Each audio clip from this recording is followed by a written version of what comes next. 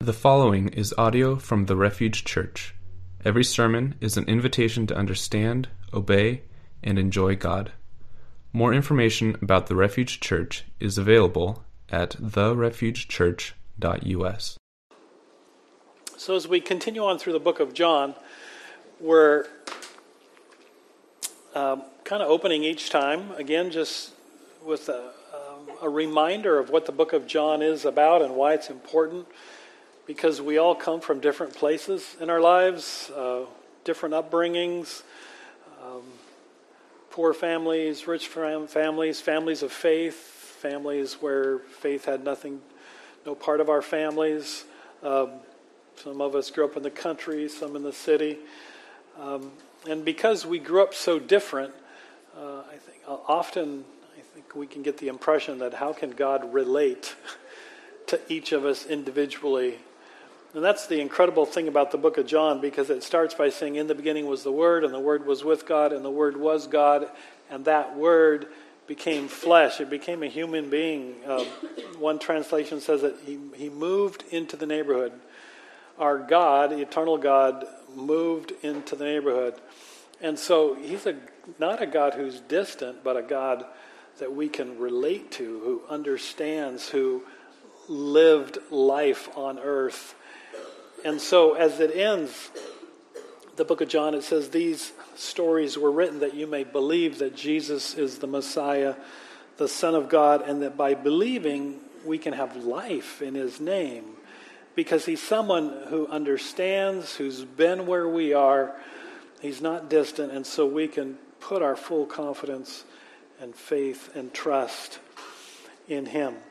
And that topic of faith is really at the heart of what we're going to look at as we look at John chapter 4, 43 to 54 this morning, because so often I think we get a really skewed understanding. We think that we're walking by faith when in reality we're just walking a kind of prove it to me God lifestyle. And so this is a wonderful passage to help us to become people that walk by faith. So, if you want to follow along, it says, after the 2 days, Jesus left for Galilee. And the 2 days were what Daniel preached about last week, as Jesus was in the town of Sychar in Samaria, and he was talking to the Samaritan woman at the well. So he was there for 2 days, meeting with the whole town. They came to acknowledge him as the Messiah, and now he left for Galilee. There's this little parenthesis that says, now Jesus himself had pointed out that a prophet has no honor in his own country. So as he heads for Galilee, he had pointed out that Galilee, which is his hometown, his home, we'll say it'd be like a state, where he was raised in Nazareth. He'd done a miracle in Cana of Galilee. He spent much of his time in Capernaum. Those were all like cities within the region of Galilee. And he said that in that area, because he was a hometown boy, it's kind of like, me growing up in Manchester, which is in Port Orchard, if you haven't heard of Manchester. And every time I go back there, you know what they say? Oh, it's little Davy, So it doesn't matter. I could be the President of the United States, and I'm little Davy to them. And so, I was looking at Jenna. Jenna's parents are in Manchester. So he heads to Galilee with that understanding. But verse 45, when he arrived, the Galileans welcomed him. Why? Because they had seen all that he had done in Jerusalem at the Passover festival, for they also had been there. So though he had this reputation of being little Jesus, the carpenter boy, because of what he had done in Jerusalem, as he arrived in Galilee, the Galileans were excited to see him because they wanted him to do more of what he did in Jerusalem. Verse 46, so once more he visited Cana in Galilee, where he had turned the water into wine. And there was a certain royal official whose son lay sick at Capernaum, which is about 100 miles from Cana. 47, when this man heard that Jesus had arrived in Galilee from Judea, he went to him and begged him to come and heal his son who was close to death. And so, having witnessed in Jerusalem that Jesus was this miracle worker, he wanted him to come and work a miracle on his son. Jesus calls him out in verse 48, and it seems kind of harsh, but what Jesus is doing is really merciful. He's calling out this guy's way of thinking, and it really helps us to expose our way of thinking. Jesus says, unless you people see signs and wonders, and I think how we could read it is, unless you people see signs and wonders again and again and again and again, you will never believe. Verse 49, the royal official said, Sir, come. And he repeats himself, come down before my child dies. He pleads with Jesus, come and do something about my child. Verse 50. This is a turning point where Jesus says, instead of going with him, Jesus says to him, you go, and your son will live. And the man took Jesus at his word and departed. This is the turning point in this man's faith. The man took Jesus at his word and departed. While he was still on the way, his servants met him with the news that his boy was living. And when he inquired as to the time when his son got better, they said to him, yesterday at 1 p.m, the fever left him. And then the father realized that this was the exact time at which Jesus had said to him, your son will live. The father realized that what Jesus had said was true. It happened. So he and his whole household believed. This was the second sign Jesus performed after coming from Judea to Galilee. We are a forgetful people. I was going to start out by saying we're a cynical people, but we're a forgetful people. We need to be convinced over and over and over and over again, don't we? Often. And then when it seems like we should be convinced, it's like we still aren't convinced. Just a couple examples that I think should hit home with most of us. The first one is, let's call them Joe and Judy, okay? Joe says to Judy, man, you look great. Girls like that, right? Guys say. Joe says, Judy, you look great. And Judy says, do I really? And he says, yeah. And she says, I'm not too fat. And he says, no, you look great. That's day one, okay? Day two.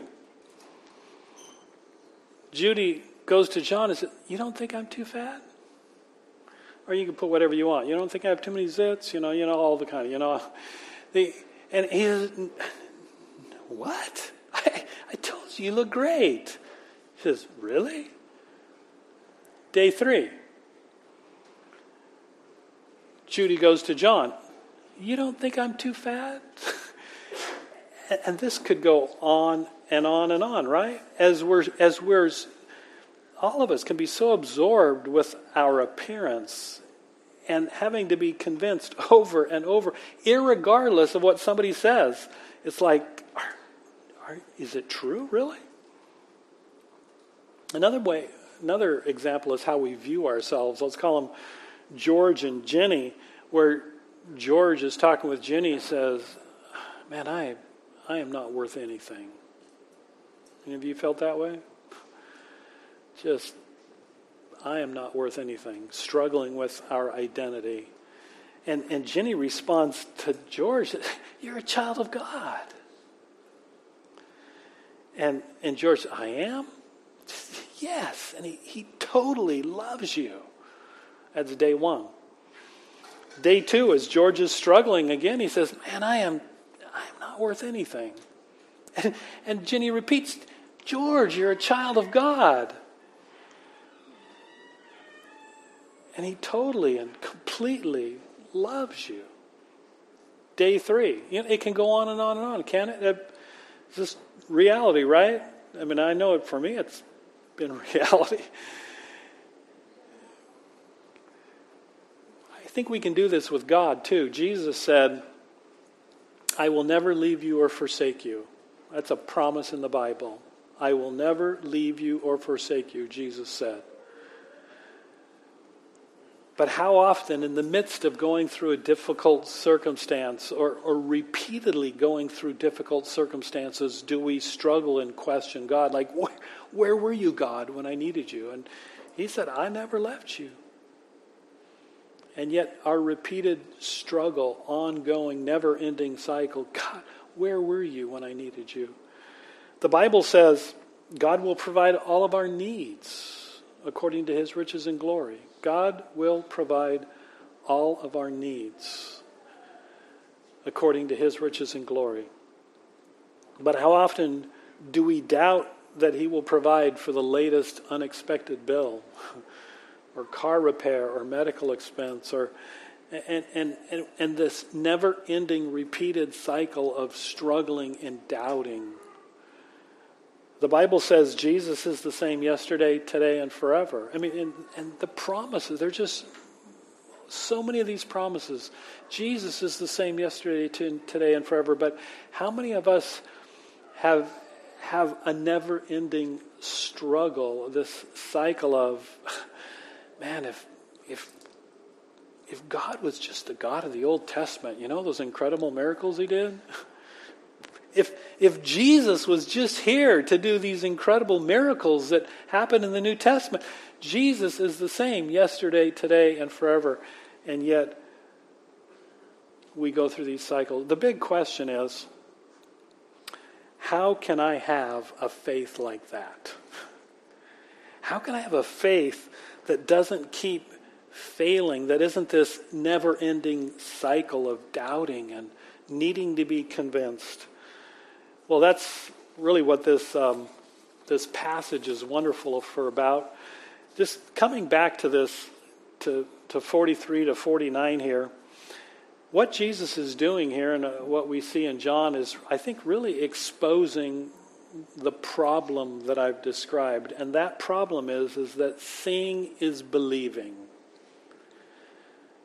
Seeing is believing. And what I mean by that, it's what results is with this process, what we see with the Galileans and this royal official is this needing to continue to see, as Jesus calls them out in 48, unless you people see signs and wonders, you will never believe. You just got to keep seeing if you're going to believe. And unfortunately, what happens is faith is never a result. It's always the flesh. It's always what dominates. It's always our feelings or our emotions or our fears that drive us. It's never faith.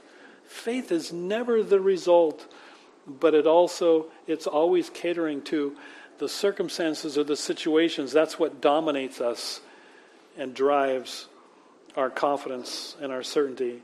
As a result, there's never any certainty, but there's this never-ending cycle of, man, if you just reveal yourself to me one more time, right? Ever been?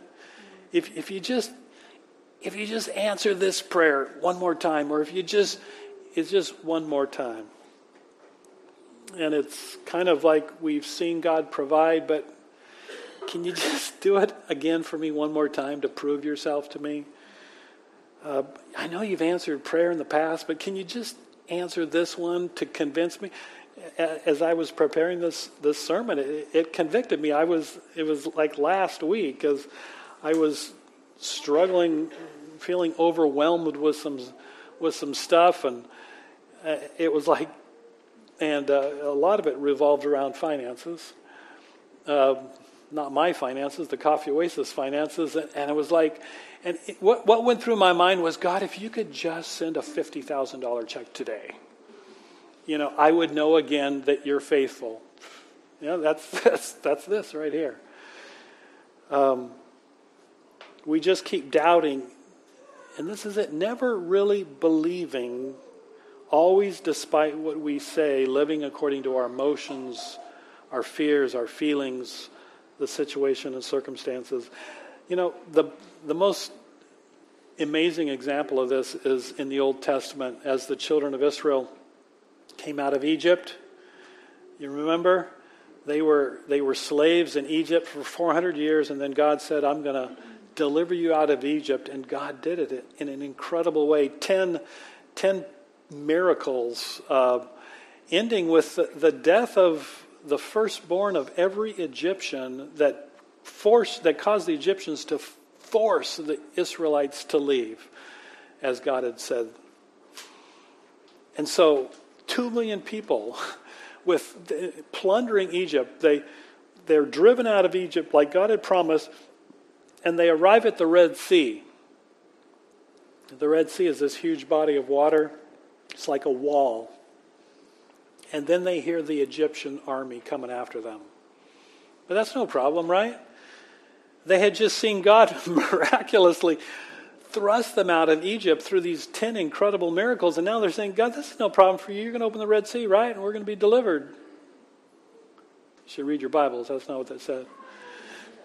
They're like scared spitless. They're like, never been that scared, but they're like, God, did you bring us out of Egypt to kill us?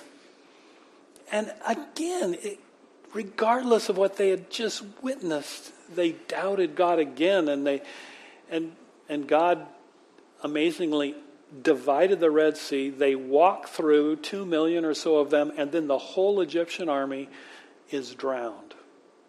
And they see the Egyptian shoulders washed up on the beach, and they're just praising God. And there's the Song of Miriam, where they're just rejoicing in God's incredible deliverance of them. They walk about 3 days into the wilderness, into the desert.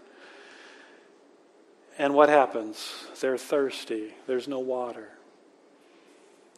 But that's no problem. They say, God, you drowned a whole Egyptian army and with water. You can provide. We know you can provide water. You're good with water. But no, what do? They start complaining. God, did you bring us out here to kill us? Weren't there enough graves in Egypt? I mean, 3 days after they'd just seen God open up the Red Sea. The question is that us? I think so often it is. Because for us, seeing always becomes the avenue to believing. Our faith always first must be validated by experience. God, prove yourself to me one more time. So what's the answer? The answer is in verses 50 to 54, where Jesus simply tells this guy, go. He says, I'm not going to come and validate your need for another sign, for me to speak or to put my hand on your son. I'm not going to validate your need for another experience, another sign or wonder. He says, you just go and your son will live. And that's what happens. It's incredible. This guy goes from being the need to experience in order to believe to just believing. Just believing. And his believing that leads to knowing. We see it because the man could have left discouraged. He could have said, that's not going to work. But he took Jesus at his word. That's it right there. Faith is taking Jesus at his word. And the key word here is confidence. Confidence. True faith is not rooted in what we see, but in what he has said. Do we get that? True faith isn't rooted in what we see, because what we see can be overwhelming and discouraging and crushing, to where we require, again, God convince me, God show me, God prove to me, but it's not rooted in what we see, but in what he has said. There's an old phrase, I love it. It says, God said it, I believe it, that settles it. Isn't that good? That's what it is right here. God said it. I take him at his word. God made these incredible promises in this book. I take him at his word, and that settles it. That's the first thing. The man took Jesus at his word. He puts his confidence in what Jesus has said, and while he's on his way, his servants meet him. He finds out that at the exact time Jesus had spoken to him, his son was healed.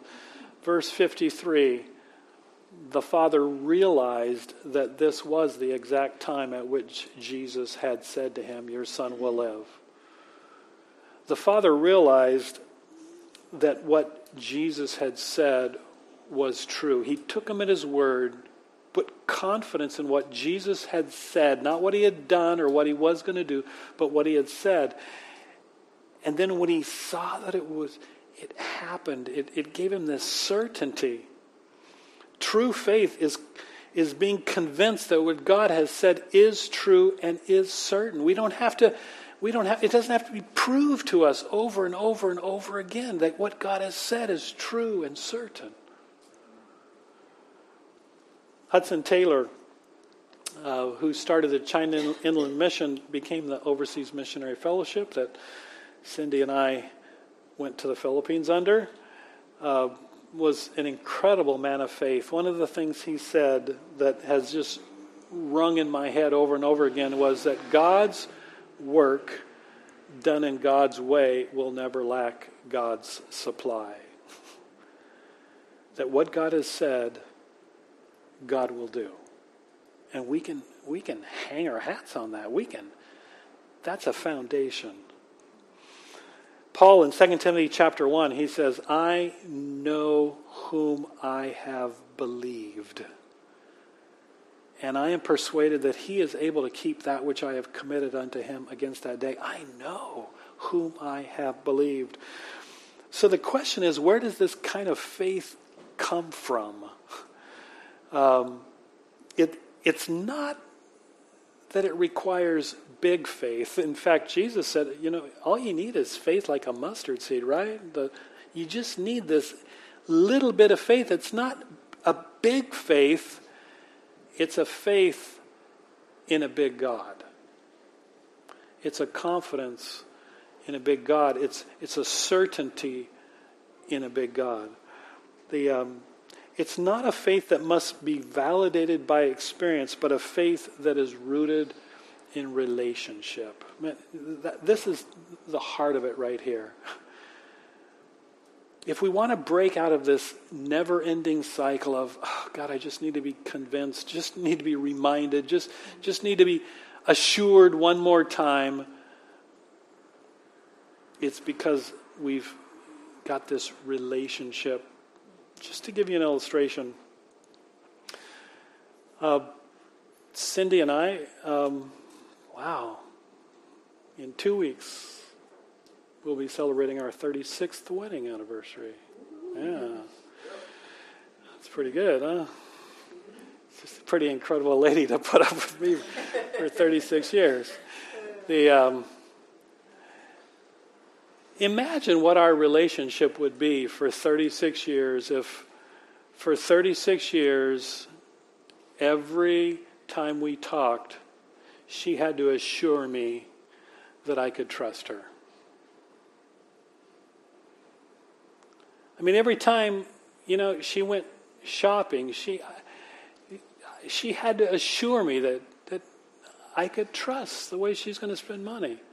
I was going to trust the people she's going to hang out with, and vice versa. That's not a relationship. And honestly, that's why a lot of marriage relationships end up in shambles, is because there's not that foundational trust. Put that into our relationship. It's like if we have a healthy relationship, we know that trust has to be a part of it, and we don't ask our the person we have this relationship, whether it's our spouse or another friend, we're not constantly demanding of them to assure us and convince us that they're trustworthy, right? It's ridiculous. That's what we do with God. We're just constantly questioning, not taking him at his word.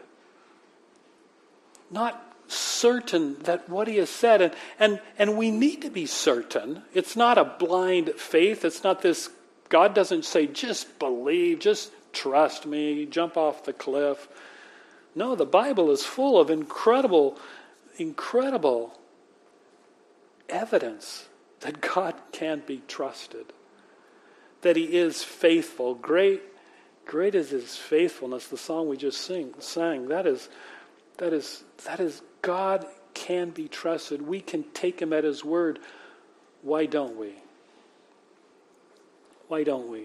Why do we not have this kind of faith? Is it because we don't have that kind of relationship?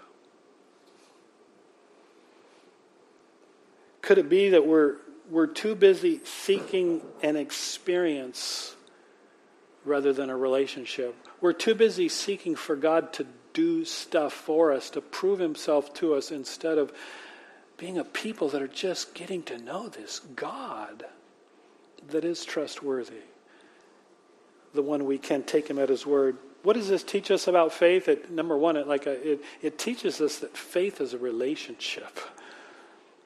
It's a relationship. It's me, Dave Frederick, with all of my insecurities and all of my doubts and all of my struggles, being confident in a big God. It's not that I have to have some kind of incredible faith. It's just I serve an incredible God.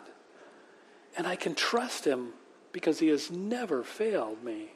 He has always been faithful. It's a relationship of faith, a confidence, a trust in a big God. You know, why this is important for me, I just jotted 3 things down, but to me there's 3 things why this is so important for us to break out of this never-ending cycle of doubting or questioning or God having to reassure us or prove to us, just this settled confidence in who he is, taking him at his word, certain that he is what he has said he is. The first one is difficulty.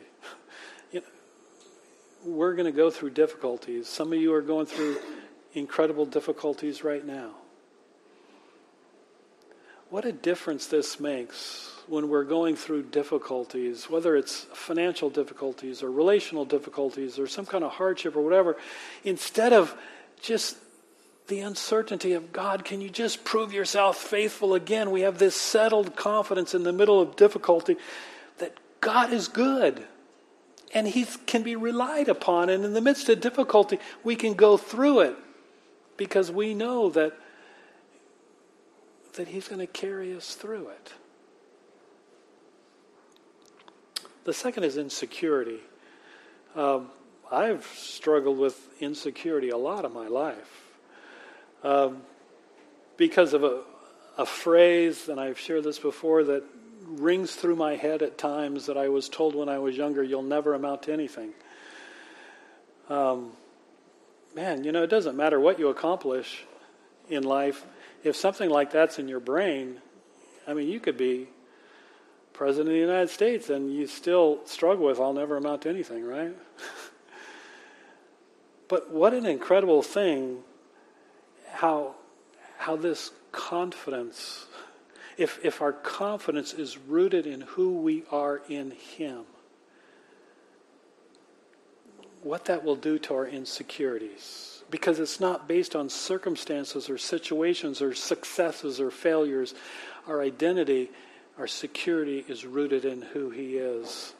And what he says about us, I'm his child. I believe that. I don't believe the lies that I'm a good for nothing. I'm his child. And he loves me. Isn't that incredible? What this can do to our insecurities. And finally, what this can do to maturity. So many of us, we're struggling with really growing up in Jesus. Paul says, grow in grace and in the knowledge of Jesus. And the pursuit of our life should be to become more and more like Jesus, right? I mean, that's what we're saved to become more and more like Him. And so many of us it's like that growth has been aborted,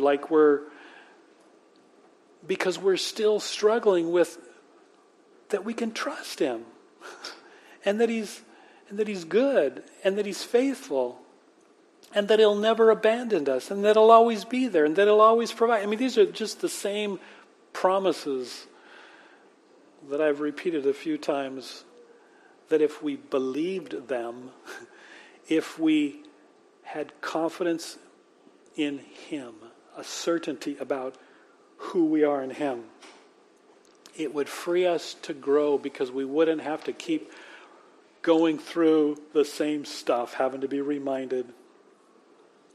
I tell you, Cindy and my relationship wouldn't have moved very far in the last 36 years if every day we were having to remind each other that we trusted each other, that we were there for each other. If there wasn't that settled confidence, that relationship that enables us to just move forward together and grow together and do incredible things together, because that relationship is there. Paul said, I know whom I have believed. Do you know Him?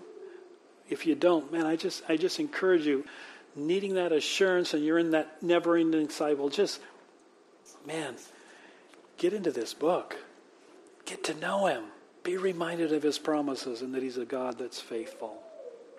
You can be confident, certain of that. Let's pray. Father, You are good. You are faithful. One of the Psalms repeats over and over again that Your loving kindness never ends. Father, open our eyes to Your word, to who You are. Help us to dig deep and build our roots, build our foundations on just a confident certainty of who You are. So no matter what comes our way, no matter what we're struggling with personally, Father, we'll be rock solid, confident in our relationship with You. Thank You. Amen.